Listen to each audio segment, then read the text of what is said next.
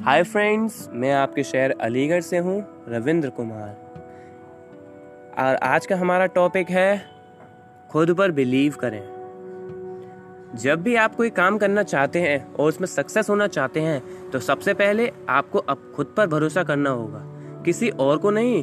खुद को भरोसा दिलाना होगा कि आप ये काम करने में सक्षम हैं।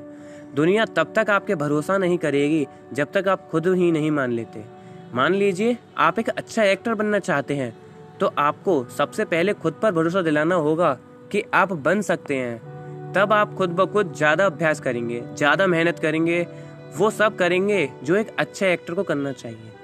मैं यहाँ बात आत्मविश्वास और उस काम से संबंधित मेहनत की कर रहा हूँ, ओवर कॉन्फिडेंस और अहंकार की बात नहीं कर रहा हूँ। जब आप ये सोच लेते हैं कि जो करना चाहते हो वह आप कर सकते हैं तो आप एक स्ट्रॉन्ग बिलीव के साथ आगे बढ़ते हैं तो आपकी शक्तियाँ खुद ब खुद ही बढ़ जाती हैं, आपका निश्चय भी पक्का हो जाता है।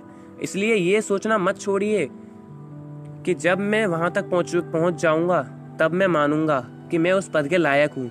वहाँ तक पहुँचने के लिए आपको पहले मानना होगा कि आप उस लायक हैं, तभी दुनिया में आपको कामयाब की सराह आएगी। आज तक आपने जितने भी सफल लोग देखे होंगे, उन्होंने पहले खुद पर भरोसा किया, उसके बाद उसी दिशा में मेहनत करना शुरू किया, अपने काम में निपुण बनने की कोशिश की, अपने काम से जुड़ी हर हुई बारीकी को समझने की कोशिश की। उनसे रास्ते खुलते गए, हर मुश्किल हल होती गई, लेकिन इसके लिए उन्होंने पहले खुद को माना।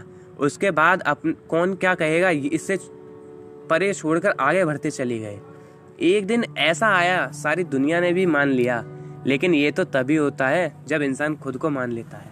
वास्तव में हर इंसान के अंदर असीम शक्तियां छिपी हुई हैं, मगर वह खुद को पहचान नहीं पाता, भटकता रहता है, खुद को कमजोर मानता है, परिस्थितियों का दास मानता है।